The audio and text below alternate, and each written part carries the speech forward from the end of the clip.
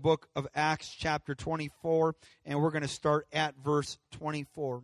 And after certain days, when Felix came with his wife, which was a Jewish, he sent for Paul, and he heard him concerning the faith in Christ. Now understand, the Apostle Paul, who has traveled the then known world, he is now imprisoned, and he is going to go through some trials, and he wants to go through the right venue because they tried doing some illegal stuff to get Paul killed. But Paul says, no, I'm not going to let you guys do that. And so he ends up presenting himself to these gentlemen here that we are reading about. And he is in their presence in chains, and he starts sharing some of the faith in Jesus Christ and what God has been doing in the Apostle Paul's life. And as he's talking to the ruler and his wife, we read in verse 25, he spoke and said, he reasoned of righteousness, temperance, which is self-control, judgment to come. The Bible says Felix trembled. Somebody say he trembled. And so this man, this powerful figure who is used to basically being on the other side of trembling. He's used to watching other people cower and capitulate and tremble in his presence. But now he's standing in front of a prisoner and he's trembling in the presence of someone that is in captivity. And as he's trembling, he answers and he says, okay, Paul, you need to just go away for a little while. When I have a convenient season, I will call for you. He goes on to share that in the motive of Felix was a hope that Paul would bribe him with some money, and then he would release Paul and give him favor and freedom. But Paul did not do that. What's interesting is we read here in the prior verse of Felix trembling and asking for a convenient season. You can have two different types of trembling. You could tremble for fear of what you hear and do nothing about it, or you could tremble about what you hear and do something about it. Felix heard the gospel, and he trembled with fear and did nothing about it. He says, you know what? Maybe down the road when life's a little more convenient, when I'm not in debt, or when I'm not, having to meet my probation officer, and when my marriage is working, and when my kids are not acting up, and my kids aren't in rebellion. When I have a convenient season, then I will live for God and I'll listen to this whole gospel stuff. But that is not the right way to go about it. We don't get good to get God. We get God to get good. We go to the Lord no matter what season we are in. And if you would go to God in your immediate season, the Bible says today is the day of salvation. Not next month is the month of salvation. Not tomorrow is the day of salvation. Someone say today. God wants to do something here today in an individual's life, in us as a church. But Paul told the Philippian church that we need to work out our own salvation with fear and trembling. Felix trembled at the message of the gospel, but God forbid we who have obeyed the gospel no longer have a moving or a stirring of a reverence of what this gospel means in the blood that was this gospel was purchased with. We got to make sure we always revere this blessed, glorious pearl of great price, this treasure in the field that God has given us. Someone say, thank you, Jesus. I want us to go on reading just 2 chapters later in the book of Acts, chapter 26. It says, for these causes the Jews caught me. Once more, Paul in chains is witnessing to 2 rulers, Festus and King Agrippa. And he tells the story of how the Jews caught him, tried to kill him. And he says God helped him in verse 22. And I'm still alive to this day. I'm witnessing to both small and great, saying none other things than those which the prophets and Moses did say should come, that Christ should suffer, and that he should be the first that should rise from the dead, should show light to the people and to the Gentiles. And as he had thus spake for himself, King Festus, the one who kind of brushed Paul off and said, maybe in a convenient season, I might embrace this gospel. I might embrace this doctrine of you. But here's the truth of the matter, is the longer you push it off, the more reasoning and rationale and logic and self-justification will begin to creep in. And down the road, you're no longer going to want this message of repentance. And you're no longer going to want this message of separation. And no longer want this message of baptism in the precious name of Jesus Christ and infilling of the Holy Ghost. And so now we see the nature of this king change because he delayed the day of salvation. I don't want to keep kicking God down the road saying, later on, I'll get it together. I want to get right with God today. Someone say amen. Let's clap our hands to the Lord. And so he cries out with a loud voice to Paul. He says, Paul, you're crazy. You're beside yourself. All this learning, all this studying the Bible and God's Word and prophecies, it's made you insane. It's made you a madman. And Paul replies to that. He says, no, I am not insane. I'm not a madman. I know as crazy as I look, as crazy as I sound, I've never had more clear mind and clear thinking than I ever have. If you're here today and you're scratching your head why some people are sweating, raising their hands, clapping their hands, it may appear as if we've lost our sanity. But I promise you, we have found revelation and understanding that we were in chains, but now I can lift my hands because there's not chains binding me anymore. We are more clear than we've ever been. Someone say, thank you, Jesus. I'm not mad, most noble Festus, but I'm speaking words of truth. And I'm absolutely sober and in my right mind. In verse 26, Paul continues, says, the King Agrippa, he knows of these things, before whom also I speak freely. I am persuaded that none of these things are hidden from him. For this thing was not done in a corner. You might be here and you might think it's random, chance, happenstance, or coincidence. But I believe God is not hiding anything from anybody today. God wants you to get the full revelation of His plan for your life. And so as he's speaking of this freely to the king, the Bible says in verse 27, Paul asked Agrippa, do you believe the prophets? I know that you believe it. You may not proclaim it amongst your peers and all those around you, but deep down in your heart, you know there's a God, and you know what God has said in His Word is true. You know deep down in the corner of your innermost being, there is a persuasion that there's something more to life than what you're ruling and reigning and governing and things that are under your control. There's some things that are outside of your control, and there's a King of kings, and there's a Lord of lords who sits on the throne and reigns over all. You know that it's true. And as he makes that statement, Agrippa finally replies to Paul. And he says, almost, somebody say almost. Almost you persuade me to be a Christian. What a stirring man of God the Apostle Paul was.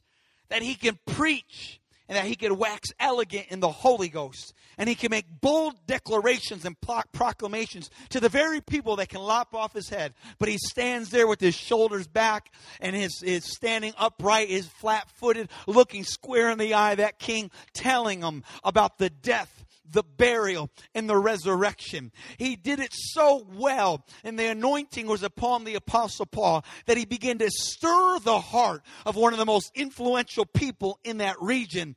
And he says, man, you've almost persuaded me to be a Christian. I want to preach just for the next couple moments with the help of the Lord about almost Christian. Someone say almost Christian.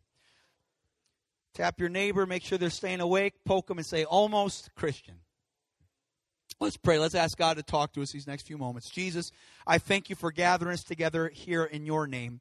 Lord, I believe, God, that you have laid something on my heart, and I believe that no man can come to you except the Spirit draw him. And I believe everybody that is sitting in this building that you have divinely orchestrated, and you've compelled them to come, and you've drawn them by your Spirit, Lord. And I believe, God, the right word at the right time is going to make all the world a difference. I pray you unplug our ears, take scales off of our eyes, help us to hear clearly and see clearly. And somebody say in Jesus' name. If you want to receive something from God today, would you indicate that by clapping and shouting unto God with a voice of triumph? Hallelujah.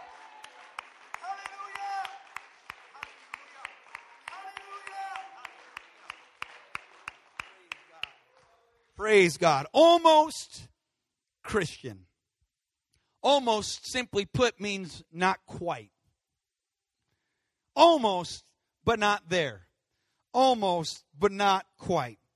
I almost won means I lost. I almost lived means you died. Almost, this girl I met in middle school, we almost dated, means you got denied.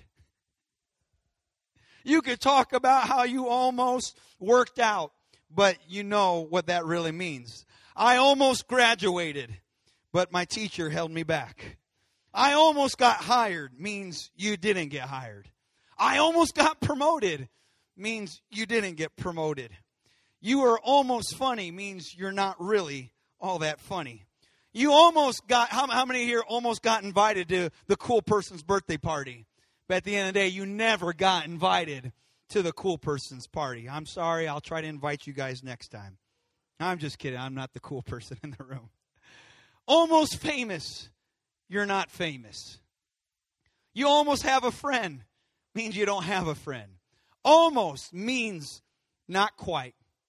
You know, we were at the Sioux Falls Youth Convention the other week, and every year I am reminded why I do not bowl, because it is the worst activity I could ever participate in. I am a terrible, awful, miserable, just pathetic excuse for a bowler.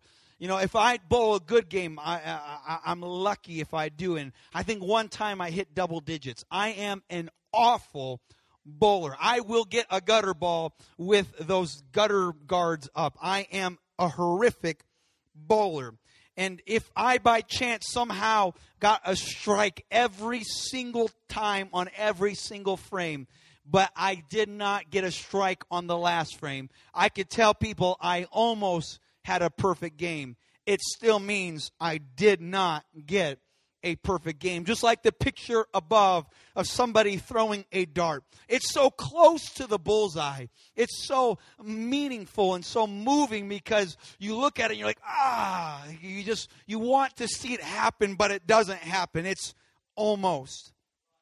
Here, when we read this story about King Agrippa and the Apostle Paul having this dialogue and this witness and this testimony going on, it sounds as if maybe perhaps Agrippa's paying a compliment to the Apostle Paul and saying, man, you're really good at witnessing. You're really good at preaching the word. You almost made me come to the altar. You almost made me raise my hand. It's kind of almost like a backhanded compliment. Saying someone, well, at least you're not the dumbest person in the room. Like, you mean to compliment them by saying they're not the dumbest, but you're saying they're not the smartest either. Or, at least you're not as ugly as your cousin. You might pay a semi-compliment, but you're still giving a backhanded compliment. And maybe perhaps that's how the Apostle Paul felt. He's thankful that his testimony moved him, but it didn't move him enough to cross the finish line because he almost became a Christian. Means he did not become a Christian.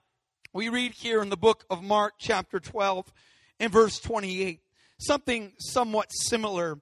We read that a scribe comes to Jesus after hearing all of Jesus' wisdom. And he asks this sincere question in verse 28. He says, I want to know what's the most primary commandment of all commandments. What rises to the top? What is the first commandment of all commandments? And Jesus answers that question. He says, the first of all commandments is, Hear, O Israel, the Lord our God is one Lord, and thou shalt love the Lord thy God with all thy heart, and with all thy soul, and with all thy mind, and with all thy strength. This is the first commandment. And the second is like, namely this, thou shalt love thy neighbor as thyself. There is none other commandment greater than these, is what Jesus spake.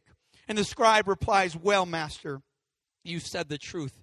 There's only one God, and there's none other but He. I will pause. This is not the focus of today, but it would be a good mental note for you to jot down perhaps that the priority of all commandments is there's only one God, and one God alone we worship, and one God alone we praise. When it comes to the doctrine of the deity of Jesus Christ, it's not a matter of semantics, potato, tomato, tomato. It is the priority of all commandments, that there is only one God, and His name is one, and is Jesus Christ. That at the name of Jesus, every knee bows and every tongue confesses Jesus Christ is Lord.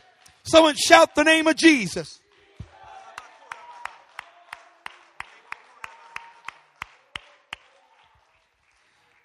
Someone say, man, you guys are hung up on this one God doctrine. Well, the Bible says Jesus is the one that said all the commandments hang on these two things. So, yeah, I guess I am a little hung up on Jesus is God. And I'll just keep on hanging on that, because that's the whole word of the prophets and the word of God. It rests on a one God doctrine. Someone, are you thankful for the revelation of the mighty God in Christ? And so he says, you're right, Jesus. There's only one God and none other but He. And to love Him with all your heart. With all. Someone say all. Not some of your heart, but all of it. And not some of your understanding, but all your understanding. Some people give all their mental intellect into this, and that is good. But don't leave out the emotional aspect of it. You got to be emotional about this God that we serve. And some people are all emotional, but they have no substance about what they're emotional about. You need to gain some understanding. I don't want to just be an emotional person about Jesus. I want to understand as much as I can about Jesus. But I don't want to merely have emotion and understanding about Jesus. I want my soul immersed in this. I want my spirit, my innermost being immersed inside of what God is doing in the church. And then we go on here. He says that we are to love Him with all of our strength. I don't want to just be emotional about Jesus. I don't want to just be spiritual about Jesus. And I don't want to just be logical about Jesus. I want to physically display with strength and emotion how I feel about Jesus. Only doing one, two, or some of those things is partially completing the most important commandment. I don't want to almost complete the most prioritized commandment of all. I want to fully engage my adoration for Jesus Christ. I want to read and study His Word. I want to weep in His presence and be moved. I want my spirit to be blended with His Spirit. And I want to physically, with my strength, I like to leave church sometimes pulling a hamstring. I like to leave church sometimes getting a bruise on my shin because I might have hit the corner while I was running the aisles. I like to have some physical indication of how much I love Jesus Christ. Someone clap your hands to the Lord.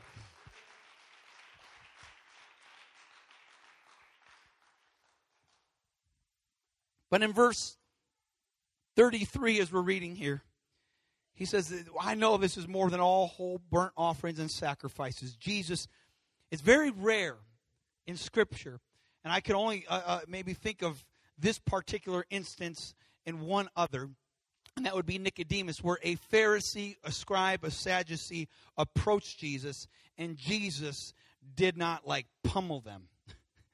Usually it's like, you hypocrite, you brood of vipers, who hath warned you? Jesus was always just about that much patience with these kind of people. But Jesus replies to this particular one, and he says to him discreetly, wow, you're not far from the kingdom of God. And so I guess he could, comparatively speaking to other scribes and Pharisees, feel pretty good. Man, Jesus didn't lap off my head.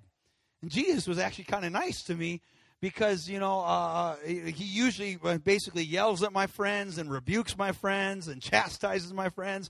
But he spoke in a soft tone and manner, and he says, I'm so close to heaven. When you consider this remark, it's comforting and yet also convicting. It's comforting to hear Jesus say, you're right there. Come on, you're right there. But I don't want to just be that close to the kingdom of God. I don't want to live my life on planet Earth with this little span of time that I have to see a heaven and hear about heaven and to get right to the gates of heaven only to hear them close right in front of my face and have to line up with all of the other goats. You could say a sheep and a goat, they're almost alike, but almost is not quite the same thing. The sheep, they might sound similar to a goat, but they're still not the same thing. I don't want to almost sound like a sheep and end up being a goat. I want to be a part of the flock of God. I want to hear the voice of the shepherd say, "Well done, thou good and faithful servant."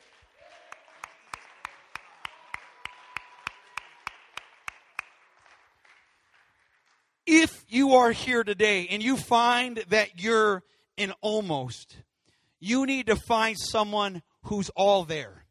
If you're right here, right now, and you're just always been kind of an almost person, I almost get first place, and I almost preach, and I almost prayed, and I almost read my Bible, and I almost came last Sunday, and I almost showed up on Wednesday Bible study, and I almost came to church on Tuesday to pray, and I almost witnessed. If you're an almost person, you need to find someone that's not almost. You need to find someone that's all there. This is why we must be a disciple. We got to find someone that's all there, that's following Christ. I want to follow them as they follow Christ. I want to be brought under some sort of spiritual authority that's all there and say, help me to get there as well. Because I've lived my whole life almost teaching Bible studies and almost being an altar worker and almost helping out at the church and almost waking up to go to that district event. And I don't want to be an almost individual. I want to be all in. I want to be all there. Someone say, praise the Lord. I almost got a hole in one. That's not a hole in one. You're still going to get, par or birdie, or maybe you're going to triple double bogey. I have no idea. Getting almost hole in one is still not the same as getting a hole in one. Maybe you've ever seen one of those golf highlights and where the golfer hits it and it goes in the air, and it literally, I've seen it where it lands in the cup. It like pins straight, but then it bounces right out because it hits the plastic. They almost got a hole in one, but after it ricocheted out of that hole and rolled into the sand pit, now they're getting a bogey on a par 3. I don't want to almost get a hole in one. I want to get there all the way. Someone say, praise the Lord. I'm just about done. Let me hurry up. It's 2:38. That's a good sign, eh? John 5:4. For an angel went down at a certain season into the pool, troubled the water. Whosoever then first after the troubling of the water stepped in was made whole in whatsoever disease he had. Man, that's so cool. Can you imagine? Like Lake Pelican actually having some sort of healing virtue in it instead of swampy, nasty, murky, muddy appearance and rotting smell. God bless Kempeska and Pelican, 2 wonderful Great Lakes of South Dakota.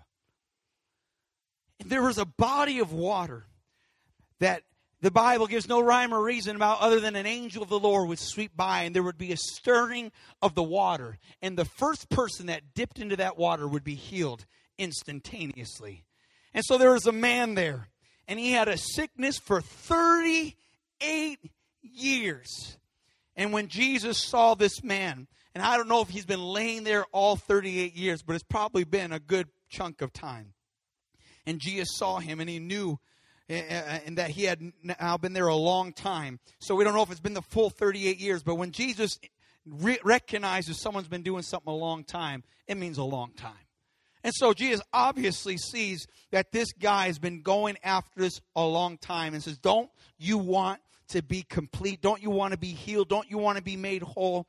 And that man answers, I have no man. I have nobody. I'm so close to this water. I'm almost there. I almost get my healing every time, but I need somebody to get me there. I'm almost healed. I'm almost delivered. I'm almost free. Man, what a miserable place to live for 38 years. Can you imagine 38 years, once a year, twice a year, however many times that angel would come by that water? You almost get your healing. You almost get your breakthrough. You almost get set free from drugs. You almost get set free from alcohol. You almost see your family come together. You almost get the Holy Ghost. You almost have your prayer answered. Can you imagine living that way for 38 years? I would not be satisfied with almost. But the statement from the man is intriguing to me, for he says, I have no man. I'm almost there, but I need someone to take me there. I'm almost there, but I need someone to take me there. It's almost like I'm almost a disciple, but I need a disciple to take me there. Would you take me to that place of deeper consecration and more sincere devotion, more faithfulness? Would you take me there? I've almost been awesome for God, but I need someone to take me there. It's like Acts chapter 8, verse 30 and 31. Philip, the evangelist, he's preaching the gospel, and God takes him to this desert place, and he sees an Ethiopian eunuch in a chariot. This is a very powerful man that has great influence and great authority and great finance. Not many people had cars in those days, but this guy's strolling around in a chariot with authority from the leadership of Ethiopia. And this Ethiopian eunuch, Philip runs to him, and he sees that he's reading the prophet Isaiah. And he says, do you understand what you're reading? He says, I almost, kind of, sort of, not really understand what I'm reading. But how can I unless somebody should guide me? Something's got to rise up inside of us. After 38 years coming to church, after 38 years knowing tradition, after 38 years living in addiction, after 38 years believing in Jesus but not really experiencing the power of Jesus. Does something ever get to you like, man, I've almost seen something in the Bible happen in my life. I've almost had a prayer answered. I don't want to live that way. I want someone to guide me. I want someone to pick me up and put me in the pool. I want someone to pick me up and put me in the baptistry. I want someone to pick me up and put me in the altar.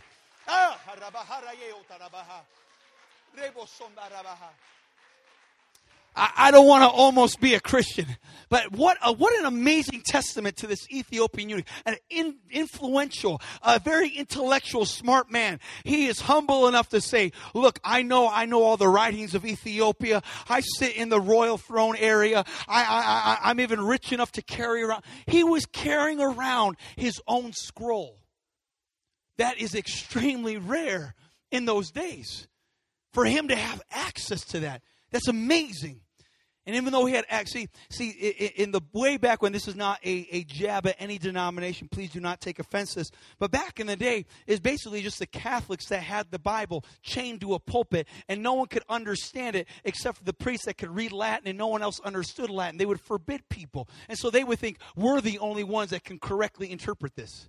So now rewind and take this Ethiopian that has a rare access to a copy of Scripture. People don't just go walking around with copies of Scripture back in those days. He has access to it. And he doesn't say, well, I got the Bible and you don't. Where's your scroll?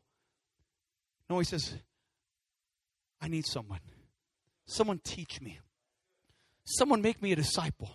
I humble myself and I ask you, I want to be one, but I need you to make me one in order for me to be one. Would you teach me a Bible study? Can we join ourselves together and you expound? And you might think you know a little bit about Scripture, but he's reading the prophecy of Isaiah and he can't see anything. It's like looking through a glass darkly. But the preacher, the disciple maker, shows up on the scene and he says, oh, that's Jesus. It's talking about Jesus. It's talking about Jesus Christ and him crucified. And at the end of that man who was not a disciple became a disciple, for he was baptized in the glorious name of the Lord Jesus Christ. Look, it's not insulting to find instruction. It's not insulting for you to say, I need a teacher. This was a high-level functioning influencer asking for help. He didn't want to live almost any longer. You want to talk about an almost guy. This guy could almost have kids, but he can't have kids because the Ethiopian eunuch. He cannot do things that he would like to do. He could not live the way that people would like to live. He's been living almost his whole life. He was forced into this position. He was forced in this kind of lifestyle. But I don't want to be forced just because my dad's an alcoholic, I'm an alcoholic. Just because my parents were slaves, now I'm a slave. He who the Son has set free is free indeed. God's about to set someone free here today. God's about to forever change the course of someone's life today. Oh, come on. Would you lift your hands to the Lord? Would you lift your voice to Jesus Christ? Hallelujah. I don't want to live an almost life. Almost fruitful, almost productive, almost a Christian. No, I want to be a Christian. I want to be fruitful. I want to be productive for God. Someone say almost Christian. Hallelujah. Just like LeBron James trying to slam dunk. He almost did, but he didn't. At least in this picture above for all those LeBron worshipers. Mark chapter 16, verse 15. The conclusion of Jesus' life on earth. He says, go to the whole world, preach the gospel to every creature. That even means South Dakota. The forgotten, the frozen chosen. God even said, I want to make sure you get that God-forsaken land too. Reach South Dakota. Reach North Dakota. Reach that region. We got enough Bible Belt. Let's reach the turtleneck. And so he says here, go everywhere and preach this. And he that believes and is baptized is going to be saved. And he that believes not shall be damned. See, Jesus begins to expound on what a believer is. A believer believes. A believer is baptized. And he says, these signs shall follow them that believe. This is the evidence that you are a believer. In the name of Jesus, you're going to cast out devils. You'll get evil stuff out of your life. You're going to speak with new tongues. That's what the Holy Ghost is all about, speaking in other tongues. He says, look, if something dangerous comes your way, God can protect you and prevent you from being hurt. He's not saying intentionally playing with snakes. That's not what this scripture is talking about.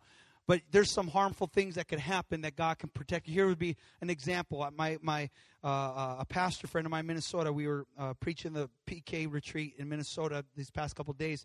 And I was talking to a childhood friend who's a pastor in Mankato, Jeremy Cox. And he was telling me a story about his brother who was my youth leader. That he had a ladder. And in our church, we had the baptistry was in the back. There's a hollowed out place. And it went pretty high. I don't know, maybe 20, 30 feet in the air. This hallowed place that was cut out. And we had these big, long curtains there. And he was trying to paint the upper region of the building. And so he got a ladder, but it was completely hollow. So you couldn't really lean a ladder there. And when it wasn't long enough. So what they did on the place, it went in further. They got a ladder behind the baptistry and tacked a nail, and they set a 2x4 there and brought it all the way across and tapped the nail there. And so they could lean the ladder on there so he could paint. So 30 feet in the air painting, leaning on a 2x4 between. Am I painting an okay picture? Does that make sense? All right. Most of you guys look at me like I'm short or something. And so anyways, He's standing on the very top ream of the ladder, leaning and painting the wall. He finishes the job, he heads out, and then my pastor, he goes in there to take the 2x4 down. And so he gets up on the other side, sets the ladder up, and as he does that, he notices the 2x4 was never nailed in. It was just resting on the nail to keep it level, and the person went to get more nails to nail the 2x4 in. And so he's standing on that top ream ladder, leaning against the 2x4. Because that's impossible. He wasn't tempting the Lord for fun. But God has the ability to protect people in your daily lives that you may never even be aware of. You could be walking down the street and that drunk driver should have hit you, but the angel of the Lord protect you. And you know, the day and age we live in, eating that kind of fast food that we eat, God's probably protected and prevented a lot of diseases that should have dropped us dead after a Big Mac. But God is so gracious and so kind. Someone say amen. And so we go, I don't know how I got on that rant and rave, but here we go. And he says this, "You lay hands on the sick and they shall recover." I promise you, I'm just about done. Jesus did not leave the disciples hanging as he went back up into heaven. He did not want to almost reach the world. Jesus gave them the full gospel and the definition of it and what a believer was. Jesus didn't just want to almost reach the world with an incomplete gospel, but he expounded what this gospel does, what this gospel is, and what the definition of a believer is. He says a believer repents. A believer is baptized. A believer gets sin out of their life. A believer casts those devils out. A believer, he is someone that has been speaking in tongues as the Spirit of God gives the influence and the ability. God gave us the full understanding and revelation so we don't almost become Christians, but so we can fully become Christians and walk in this newness of life. And so Jesus, as he heads out, the church starts in Acts chapter 2. They're all filled with the Holy Ghost. They begin speaking in other tongues. Who's the one that said they were going to do that? Jesus. He says, and they shall speak with new tongues. And in verse 36, as the church is birthed, Peter preaches. He says, look, this Jesus who you crucified, he's the most important commandment of the whole Bible. He is Lord. He is God. He is the supreme being in authority, and you rejected him as your Messiah. And so when they heard this, they feel guilty, and they say, what do we do? And Peter doesn't just stop at John 3:16, though John 3:16 is part of the package. But in John 3:16, you read the preceding verses. Jesus said, you must be born again of water and spirit. He says, yeah, you got to believe in me to have everlasting life. But when you believe in me, I'm going to lead you to water and I'm going to lead you to spirit so you can have that everlasting life. Someone say, praise the Lord. So Peter says, look, you got to repent. You got to be baptized in the name of Jesus Christ. Why? To wash away those sins that you just repented of. And God's going to give you a gift called the Holy Ghost. And this promise isn't just for people in the New Testament back 2,000 years ago, but today it's for you, for your children, and to all that are far off, even as many as the Lord our God shall call. Someone say, almost Christian. You'll see a couple people here. There's more, but I'm just going to read these two occasions. People that were almost Christian. And here we have a man, Apollos. He's a mighty man. He's eloquent, mighty in scriptures. He's a great preacher. And the Bible says that he only knew the baptism of John. He was passionate, but he only knew a certain type of baptism. He was almost a Christian, but he still was a disciple of another movement. But I don't want to be a part of just a tradition or another movement or something that's faded away. I want to be a part of this Jesus movement. I want to be a part of what Jesus is doing, continuing the New Testament. And so in verse 26, Aquila and Priscilla, they take this man to them and they expound the way of God more perfectly. They take this man that's mighty in scriptures, that knows the word of God, and they take him aside and say, there's more than what you're experiencing. There's more than what you're experiencing. I got something better for you. I know that you are discipled in this way, but I don't want you to almost get to heaven. I don't want you to almost, live for God. I don't want you to almost get close to Jesus. I want you to be immersed in the name of Jesus. And so they took him to the side and they made him a disciple. And when he became a disciple, he began to make disciples, and he went out preaching and teaching this truth. Someone clap your hands to the Lord. In verse 1 of Acts 19, it's as if the same theme continues. They find certain disciples. This is Paul. He finds disciples. He finds believers. And he says, have you received the Holy Ghost since you believe? I know you believe, but have you had the separate experience of receiving the Holy Ghost since you believe? I know you felt the Spirit of God, but have you been filled with the Spirit of God? There's two separate experiences that God wants a believer to have. God wants you to believe and feel the presence of God. But He wants you not to just almost get filled with the presence of God. God wants to fill you with the Holy Ghost. And God will let you know when He has taken control of your heart. For out of the abundance of the heart, the mouth speaks. When the Spirit of God is in that heart, you can't help but worship God in an unknown tongue as the Spirit of God gives you the utterance. And so we read here that he asked that question, have you received the Holy Ghost since you believed? And they're like, I've never heard of this speaking in tongues. I've never heard of this Holy Ghost stuff. And then he goes, how were you baptized? They said, we were baptized into John's baptism. He goes, okay, that's good. You learned about repentance. But I don't want you just to repent and almost get to heaven. There's more for you. There's more for you. And so he kept teaching them and talking about the ways of Jesus. And the Bible says after that Bible study, they were baptized in the name of Jesus. And when they were baptized in the name of Jesus, the Bible says they were filled with the gift of the Holy Ghost and spake with other tongues. I want us to lift our hands here. I promise you, I'm wrapping up right now, but I want us to lift our hands. I want us to invite the presence of the Lord here. God's here, but I want you to let Him know and inform Him that you desire more of Him in this place right now. Come on, would you lift your voice? As your hands are up, would your voice go up? In Jesus' name. In Jesus' name, Lord, pour out your Spirit right now. Lord, we invite you to come into this place. Open up the roof of this church and open up the windows of heaven. And God, set up a ladder between heaven and earth. And may the angels of the Lord right now ascend and descend upon this place, God. I pray the holiest of holies, God, would just fill this room right now. Your very grace, your very mercy, your very presence. In Jesus' name, would you clap your hands to the Lord?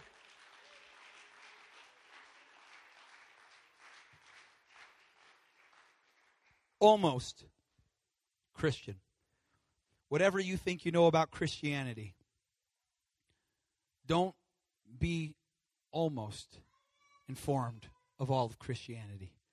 I promise you, there's more. There's more. Here's another case of almost. In Judges chapter 12 and verse 5, Jephthah captures this area of the Jordan River where people were crossing. It was shallow, so they could run back and forth on through the Jordan.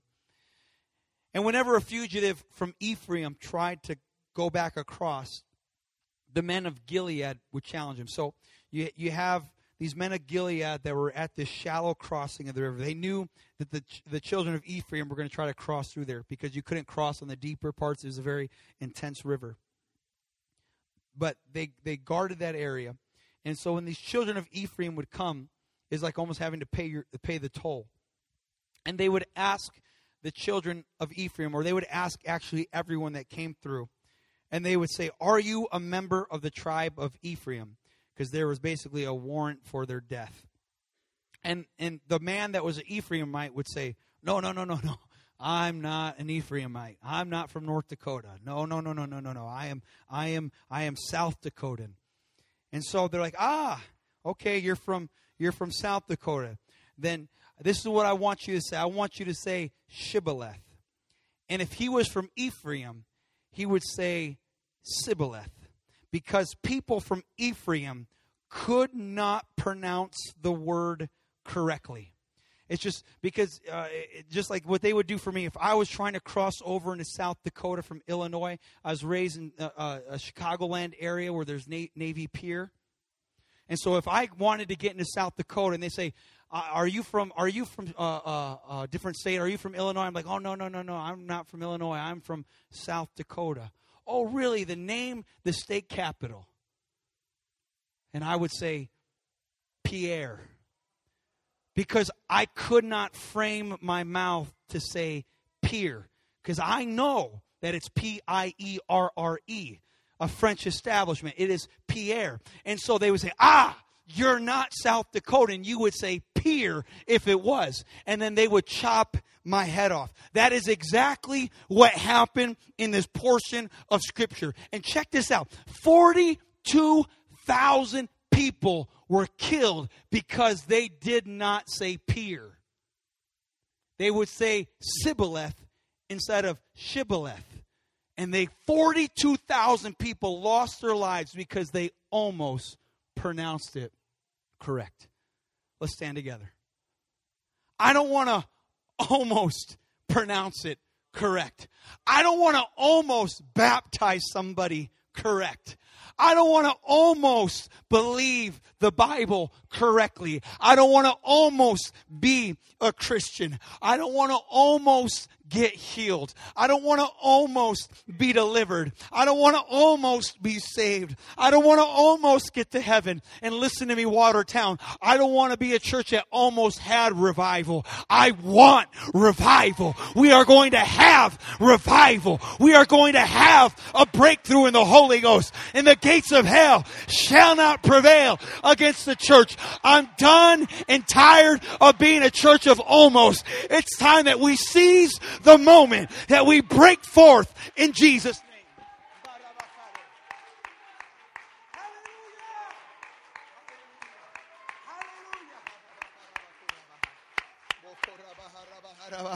Someone shout hallelujah.